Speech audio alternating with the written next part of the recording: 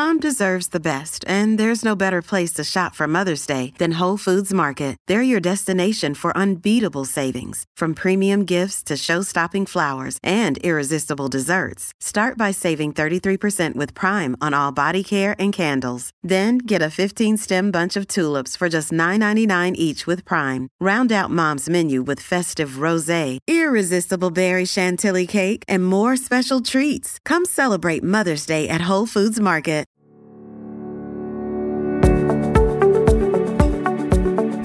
Hello, everybody, and welcome to In Depth, presented by the San Antonio Express News. My name is Luis Vasquez, and I'll be your host as we bring in journalists, editorial board members, and columnists to give us an inside perspective into the stories they bring to the Express News each week. Today, I'm joined by two-thirds of the Taste team, Chuck Blount. Yes. I always want to say Blunt. No, don't do that. Blount. Yeah. And Paul Steven. Hi-do. How are you doing today? Doing great. Not too bad, man. It's been an exciting couple of weeks here in the food world. It has been. I wanted to do this regularly, where we just sit down. Hopefully, Mike will join us for the next one. He's gallivanting around the world right now. You know you can't get Mike to shut up, so he will gladly join this. Yes. We go 45 minutes easily every time. I'm like, hey, we can do like a quick 20. An hour later goes by. He's my favorite, though. But I just want to do a recap of the stuff that you guys do week to week, because you guys are prolific. So many articles a week. So I wanted to start with this one because Churros, San Antonio. Of course, the one you just did. Let's talk about the 5 best churro restaurants in San Antonio. Which number one? Ah, man, you're going to make me pick. See, let's see. I'm going to go with Honchos. Honchos? The Honchos on Broadway in Alamo Heights, they've been open for a couple of years now. I had a chance to review them when they first opened. It's right down the road right here on Broadway. Yeah, right? It's real close. I think they first opened about maybe three and a half years ago. And at that time, this is sort of an old converted gas station that it's located in. They didn't really have the place polished yet, so it still kind of felt rough around the edges. But in the time that they have been open, they have created just like it's a fun, entertaining, sexy space that like I don't know. I'd never really thought about churros as like a date night option. But after hanging out there, it's a really cool spot. A really good alternative to like ice cream or something. Are you a sweets kind of? I'm not really a sweets kind of person, but churros, maybe because I'm Mexican. Yeah. It's the only real sweet thing that I can eat. What are your favorite desserts? Oh yeah, churros with ice cream. Yes. Sign me up. Yeah, I'm all in for it and everything like that. I don't like really particularly the dry churro that isn't hot. But I have, based on Paul's reporting, I have lots of options to go test out some different places for sure. Well, one of the qualifying factors for this story is, as Chuck was mentioning, the places where they are prepared in advance and put out in a display case.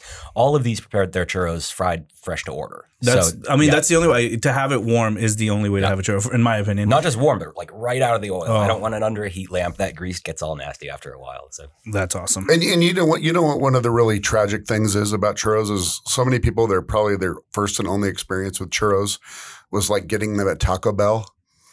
And like they're horrible. Yeah, and they've been sitting there. They're cold, probably. They're absolutely horrible. Now they are not the best churros in town by far, but I do give kudos to Costco of all places. They kind of normalized churros around most of the country. Yeah. There are people. If you grew up in Minnesota, if you grew up in Maine, churros aren't part of your culture there, but Costco is there, and they have it there. They've had churros on their menu for a long time in their food court. So that's, for a lot of people, that's their first and only taste of what a churro is. So good work on them for spreading the gospel. The only one I've gone to was that you mentioned was the one over there closer to Bandera. I love churros in Leon Valley. That is a gorgeous space. Mm-hmm. That's a really fun one. Really unique churros too. They are incredibly light, just almost nothing there to them once you get past the crunch. Just beautiful, delicate, well done stuff. I don't know why it is, but I really don't like sweets usually. But churros is the only thing that with caramel, and I usually hate caramel. I'm more of a savory kind of guy. Give me like a pickle or some beef jerky as a snack. But yeah, churros with some are the only. I don't. Maybe it's a kid thing because I enjoyed them when I was a child, I guess. As much as I like churros, I am a Southern boy now. So the lemon meringue pie is the one true dessert in my book. But I will eat anything. We've talked about that before. Yeah, probably so. Yep. Yes. Another article I really want to talk to you guys about was Chuck's grilling with fruit, because it was incredible. Like, just I'll let you talk about it. Well, yeah. I mean, the idea is you got your grill, you got your smoker, you got whatever it is you want, and you just don't think to add extra layers of flavor to it. And I chopped up the peaches, and I chopped up the coconut, and chopped up some grapefruit. And it did actually make a difference. Like my backyard smelled like a peach tree was burning on fire.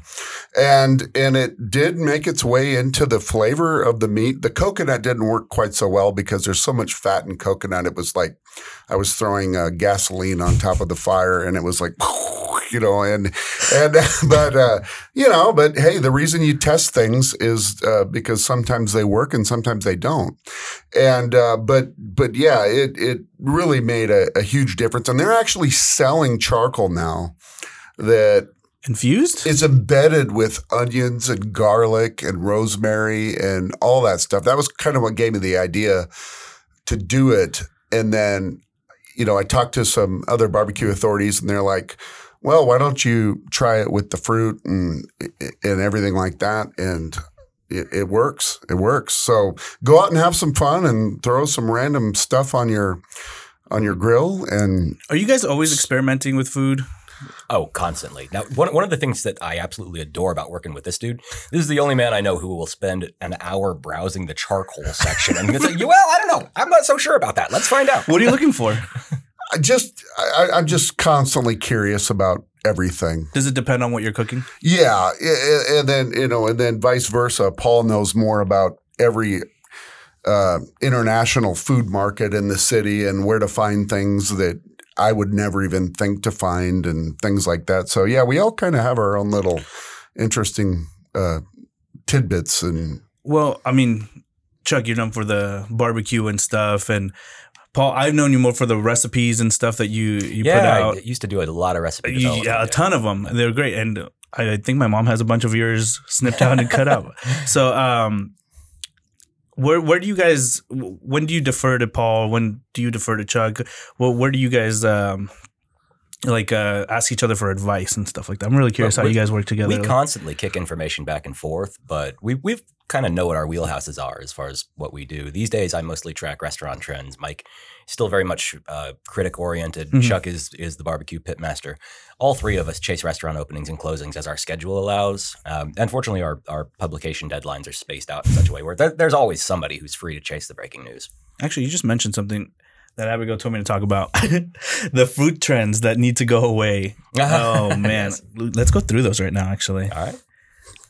The first one I see here is Frida-themed restaurants. That's a Chuck thing. I feel like I've talked to him about that. How do you guys feel about the Frida? That's very much a Mike thing. Yeah, it's Mike. He reviewed, I believe it was 3 restaurants in the space of about 6 months that all kind of just grotesquely capitalized on Frida's image to push their product. And some of the product was just like genuinely horrid. So I liken it to the Selena trend. It's like music great, but it is over commercialized, and for sure, sometimes you just need to let it go. How do you feel about the Frida thing? I don't want to say a unibrow when I'm eating my enchiladas. Oh, come on now.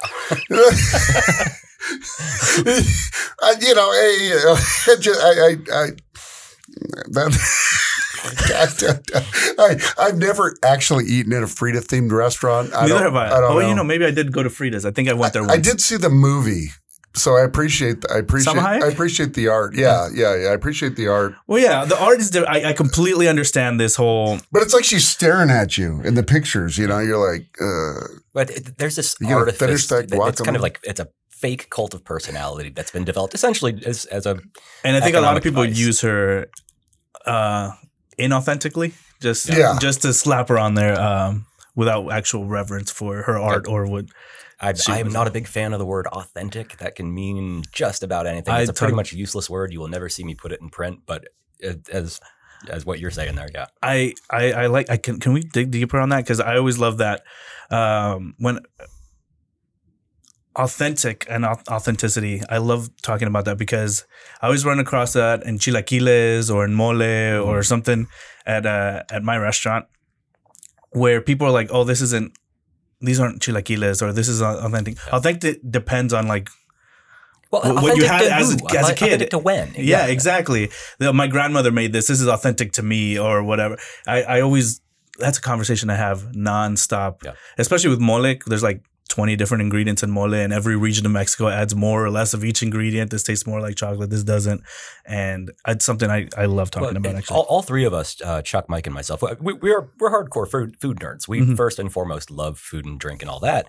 But we're also journalists, and we have a serious responsibility to be accurate in our reporting. And to use a word like authentic applies – it sort of suggests that this thing is okay and this thing is not okay. But who the heck am I to say the way you do your enchiladas here, that gets the green light thumbs up authentic. This one that's coming from the other side of Texas, not authentic. We don't have authenticity is it depends on it depends on the person. It's relative. It's not a word that can be used with any sort of journalistic accuracy in my books. So like it can't be empirically calculated. Yeah. If you're the first person to make a grilled cheese sandwich in Alaska, did you just make an authentic Alaskan grilled cheese sandwich? I don't know. No, I completely agree. It doesn't mean anything, and it's almost really annoying to have to talk about like, no, this is just why I make these this way, because migas and chilaquiles and the Tex-Mex chilaquiles, that's always been what's authentic, what's not. Well, anytime you drop that term too, you are also inviting, number one, being wrong and really denigrating somebody else's truth. Exactly. And that's not our business. That's somebody else's business. Yeah, one thing we do when we write is we completely avoid using the word first or only. Oh yeah, those are deadly. Those are deadly words, and just as authentic is, because yes, Paul's right. Somebody's going to find out that you're wrong, and they'll call you on it. So. And I love that you brought the whole journalistic aspect to it, because it's something I talk with Mike all the time. People get mad at the restaurant critic for saying they didn't like a restaurant or something, but at the end of the day, he's like, he's giving you his opinion. You can take it at face value or whatever, but I think he's just trying to maximize your food dollars. Like the same amount of money that you go out and spend on a concert or somewhere else, you spend it on food as well. And you just want an opinion on, okay, what is this? A thing that I really love about Mike's approach to food criticism is that he's not measuring a product against a expected standard for that product. He is simply evaluating whether it's good, whether he likes it. Is it something that, again, that helping folks spend their dining dollars. When he first came here, he kind of explained his philosophy to me that people don't need help understanding how to spend $5. They need help understanding how to spend $500. Except that, your burger place is your burger place. But when it comes to a real kind of new, fancy, high-end place. Yeah, where you're going to go for your birthday and you're going to spend some money having a good time. Yeah, you're only going to have one or two meals like that a year. Exactly, yeah. For most people, yeah. And we got on a tangent now, which is my favorite thing, to get on tangents. It happens with this gang. Speakeasy bars. If you've got an Instagram page, you're not a speakeasy. How do you guys feel about speakeasy bars? To Mike's point, a speakeasy. This is again using language accurately and correctly. Mm-hmm. A speakeasy is not a place that has a sign hanging over it. That was an underground illegal bar during Prohibition. Things can be speakeasy inspired. I mean, you can certainly cultivate that aesthetic in a space, but it ain't like a door that's a bookcase. Yeah. I mean, it's cute, it's fun, but it ain't a speakeasy. It's a gimmick. There was one, the Green Lantern, where they had no sign for a really long time. All it was literally a green light, and that's how you knew it was underneath another restaurant. Yeah, one of my favorite bars in town, Bar 1919 down at the Blue Star. Yeah, of course. All they've got is a little red light over the door. There's no sign. And actually, I don't think they have an Instagram page. They might. I'm not sure. I haven't checked it out. I don't know either. I don't think they use the language speakeasy anymore, but it's definitely in that spirit. Yeah. Chuck?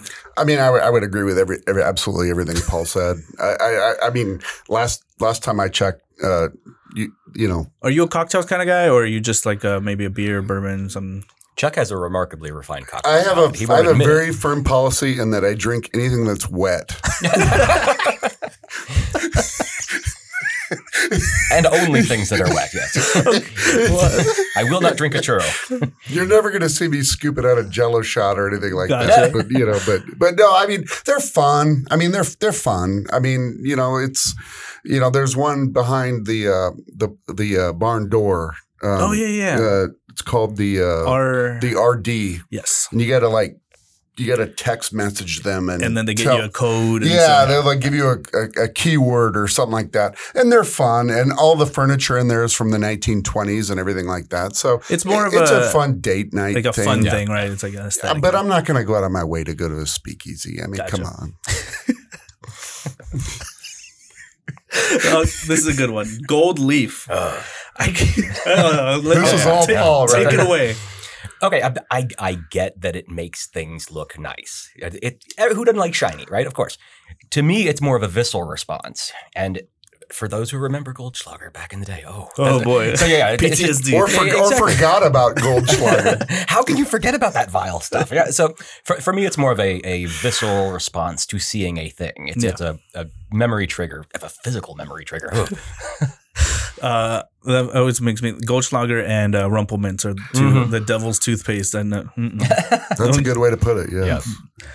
It's not Nashville. Sorry, you don't get to squirt a little hot sauce on your Yardbird Sammy and call it Nashville hot chicken. So the Nashville hot chicken thing took off probably, I don't know, maybe 8-10 years ago.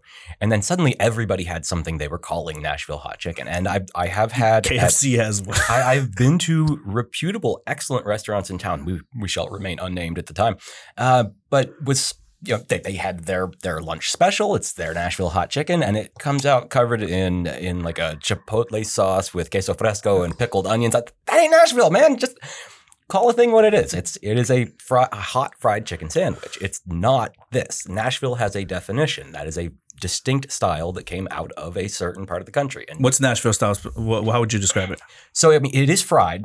Okay, that's expected. But most importantly, it gets crusted in this huge amount of fiery cayenne pepper. This is going to be painful stuff. Some places also dunk it into a chili oil before serving it. Like if you want it extra face melting. Which I do. I love spicy. Are you guys spicy? Good. Oh heck yeah! Yeah. I mean, we're in San Antonio, dude. Yeah. Well, I mean that doesn't mean anything. I mean, I know people here that they cannot handle even a little bit of spice. This is very true. But yeah, continue. No, that's it. It's primarily cayenne is the driving fire force behind it, and there's a lot of things in town that call itself Nashville that is not at all. Decidedly not Nashville. The next one, farmers markets. Yes, they're still fun to go to, but there aren't many farmers. Why don't you like about them? There's no farmers. Like you used to. The entire concept of a farmer's market is, I'm going to get my lettuce, I'm going to get my onions, I'm going to get my tomatoes, I'm going to get everything like that.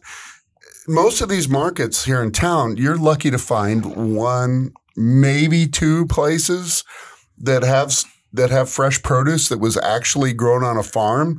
I mean, they're now like chocolatiers, caramel makers, food trucks, soap. Yeah, it's a place candles, to get rosemary lip balm and watch people in real lemons. I'll tell you guys later. I have seen a guy that I see at Restaurant Depot all the time bring tomatoes to a farmer's market that you don't know what you're getting. I don't know that it's been exhaustively researched here in San Antonio, but certainly around the country, that it is a known fact that plenty of wholesalers pick up goodies, bring them to the market. Yep. They're not necessarily presenting them as, I grew these it's 6 miles down the dubious, road. Though. Yeah, but when there's a sticker on your pepper, come on, dude. Yeah. And a lot of them are grown in a lot of the produce is grown in like greenhouses and things like that. So it's not this element of, growing up and the fruit being blossomed by nature and things like that. It's always under artificial conditions. And I think that the thing that's important to mention about this is that farmers are not happy about this development. There are plenty of people who do painstakingly break their backs to create beautiful food, and the vehicles that they have to sell that product, these farmers markets, nobody's going there for them. Yeah, they've been overrun by other. Yeah. The next one's a good one. Bar games. You go to the neighborhood bar to socialize, relax, and watch the football game on TV. You do not go there to play a 4-foot game of Connect 4. What's your problem with games here? Come on. Chuck's just got a thing against Jenga. No, I mean, it's all so gimmicky, and it's like, how does that catch on? Like, how does that catch on to where, like, hey, I want to go out and have a beer or something like that. Let's play a giant thing of Jenga with 2x4 pieces of wood, and just make a giant colossal mess. And I don't want to build this thing back up or anything like that. It's like, I don't want to build it back up. Look, you got me there. Yeah. But I'm going to defend the bar games because sometimes we're out and it's just like, it's fun. We're having a beer, but it's a little bit dull. But I don't want to go home. I think Chuck would only be on board with this if you bring back 1970 style yard darts. Yeah, if I could throw a yard dart at you, I'm all in. Was that the last one? That was the last one. But yeah, no. I'm gonna defend the bar game stuff because wait. Do you got a favorite game? Is it the Connect Four? I was just about to say, where does the line end? The oversized games or what's? I mean, does darts count as a bar game? Does billiards? Darts and pool are they're safe. They're in another. They're grandfathered claused into the bar scene. Okay. It's these new hokey things that just need to go away. I mean, like if you come at me, cornhole.